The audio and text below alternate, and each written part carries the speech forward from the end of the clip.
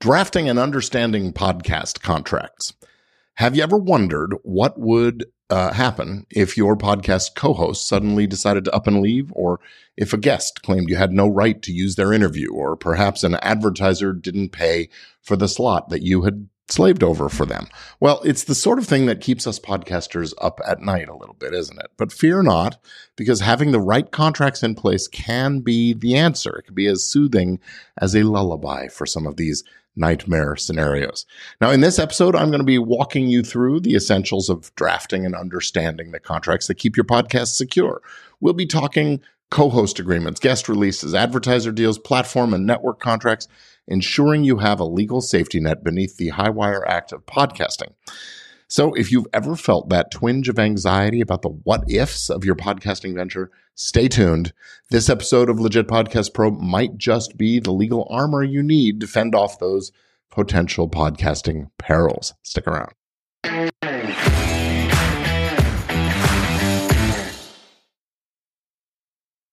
Welcome to another episode of the Legit Podcast Pro podcast. I'm your host, Gordon Firemark, the podcast lawyer. And today we're going to talk about something that forms the bedrock of any professional approach to podcasting, drafting and understanding contracts. Now, in the next few minutes, we're going to dissect the critical role that contracts can play in your podcasting venture. Whether you're just starting out or you've been at it for a while, clear agreements with your co-hosts and guests, advertisers and networks and platforms. And they're not just nice to haves. They are essential to protect your interests and keep your show on the path toward profit and success. So now let's dig into why contracts are really sort of non-negotiable on this journey. Now, without them, you are essentially walking a high wire without a net. Consider this. What happens if your co-host decides to walk away and takes half the audience or all the audience with them? Or if an advertiser claims you didn't meet your deliverables or contracts, or, that's what these are here to prevent, these kinds of disputes. And if they do arise, the contract provides a clear path to resolution. But the contracts aren't just about preventing worst case scenarios.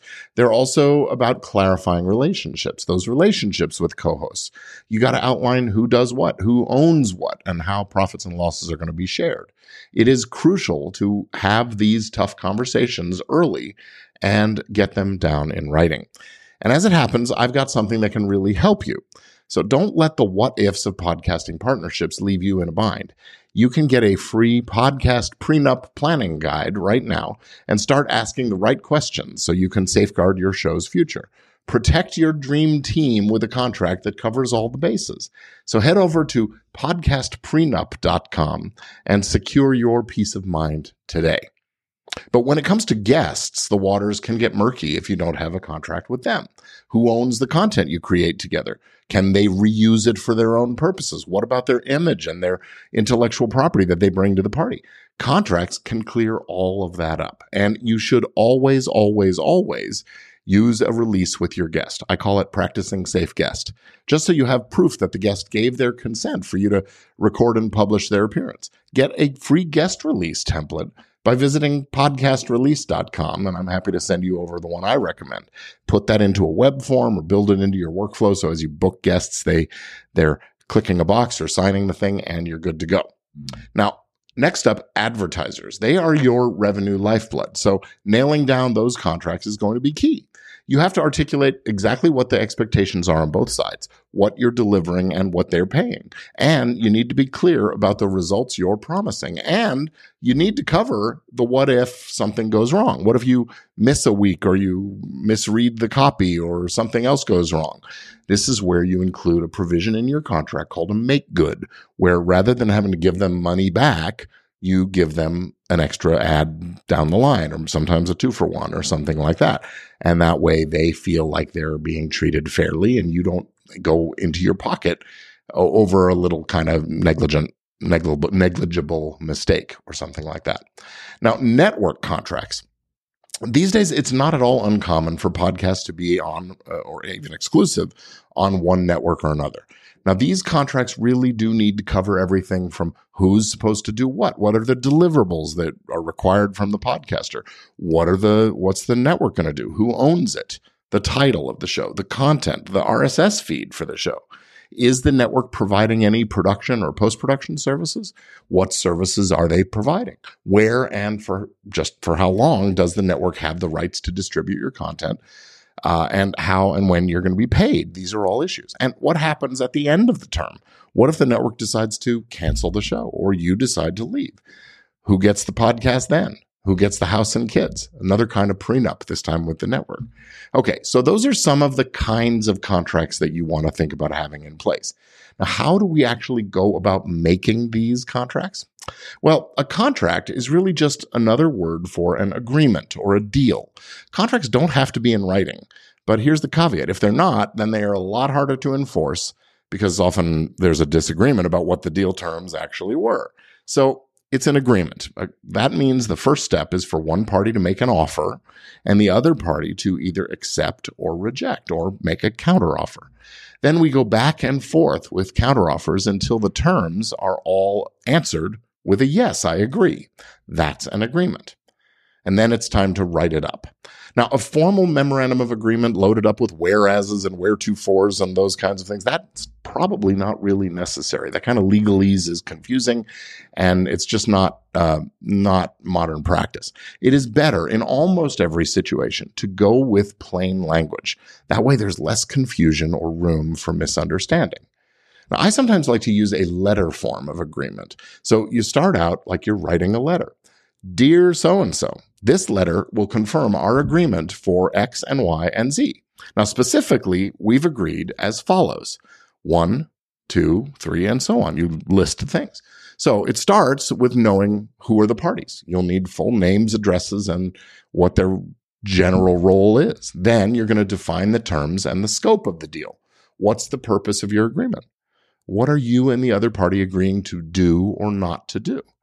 And within the body of the contract, you'll detail things like payment schedules, who owns the intellectual property rights, what happens if someone wants out. This is where the specifics really, really matter. And sometimes you have to hash it out for a bit.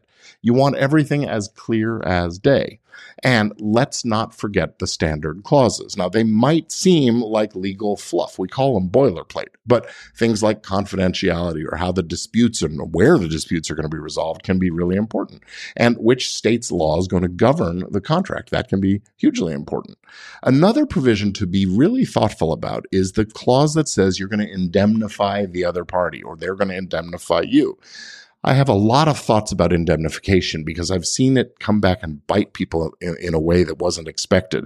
And so you got to really think about this. Indemnification means it's that hold harmless clause. It means that if something happens, the party that's responsible for that incident or accident or overlooking whatever is going to make the other party whole. They're going to defend them in a lawsuit or they're going to pay up the award of damages and those kinds of things. But I've seen in recent cases a couple of situations where in this case it was a network and the podcast was accused of defamation. And it was actually defamation of a person who is still awaiting his trial on the crimes that he's accused of doing. The podcast was reporting on those crimes. And in this case, the person who is accused threatened to sue the podcaster and the network. And the network said to the podcaster, okay, we understand, we got this, we'll take care of it. And they didn't really do their due diligence. They didn't look up the law of whether they should do a retraction or those kinds of things when this guy demanded a retraction. And so they missed a deadline. That means that they were, that it was too late to do a retraction and that could be more money damages and those kinds of things. Well, in this instance, they had said they'd take care of it, but then they took care of it by settling the lawsuit or the claim with this alleged criminal, even before it was proven whether or not what was said on the show was really true. So then they have this indemnification clause saying, hey, you're the one who said it on your show, so you've got to pay up and make up this payment we made. It was a mid-six figures payment to this person. So now we've got the podcaster who promised to indemnify, who didn't have a say in how the claim was handled, and in fact how the claim was botched, really. And now they're responsible for this, six-figure settlement number that they didn't really have any control over. So you've got to be thoughtful about whether or not you want that kind of a clause and what kind of limitations can be put in there. So that's the kind of thing where having a lawyer look at your document might make really good sense. Another thing that comes up in indemnification situations, and I should probably do a whole episode on this, but indemnification also is really only as strong or as powerful as the financial security of the person who's giving the promise of indemnity. Because after all, if you come looking to someone to make you whole after you've paid a settlement or had a lawsuit or something, and they don't have two nickels to rub together, well, you're still out of luck. So it's often a sort of a Pyrrhic victory. You got the indemnification, but it's of no value to you. So something to think about when making these deals, and maybe we should leave them out sometimes. All right.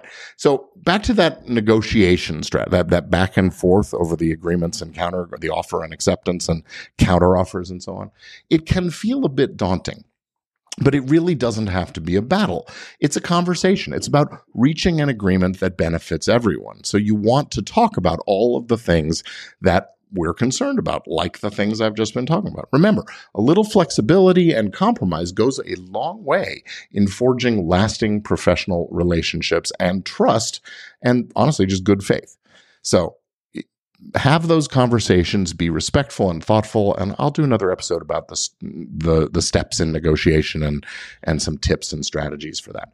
But finally, executing the contract properly is very, very important. If it needs to be signed, you've got to figure out how you're going to sign it. Now, electronic signatures nowadays are very valid. Most states and jurisdictions internationally recognize e-signatures, and I think it's a great way to go. But, it doesn't hurt to be in the same room with people and sign a piece of paper with blue ink and wet, ink on the paper, and exchange signed copies so you can store them. And that's the next thing, storing that agreement.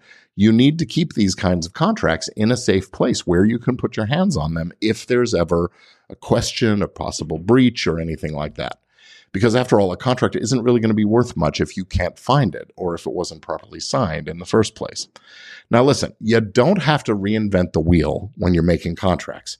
In fact, you can access a large library of podcast contract templates over at Easy Legal Forms and Templates for Podcasters. Just go over to podcastlawforms.com, find what you need, or grab the entire bundle now. We offer that at one easy, affordable price. It's a huge savings. So you'll never wonder what your contracts should say ever again. Podcastlawforms.com is your ticket to easy, legal, affordable podcasting contract templates. So that's going to be it for our foray into podcasting contracts. Remember, while I've outlined the basics, it really is a good idea sometimes to have a lawyer review your contracts. If there's anything you're not sure about, if there's anything you're not clear about, it makes sense to talk to somebody who does understand these kinds of things. This is all about protecting your podcast, your business, your personal assets, and ultimately your dreams. So thank you for tuning in to this episode of the Legit Podcast Pro podcast. I'm Gordon Firemark, the podcast lawyer, reminding you to keep it legal, keep it out there. Don't forget to hit like, subscribe, and share this episode with fellow podcasters. And until next time, keep your mic hot and your attitude cool.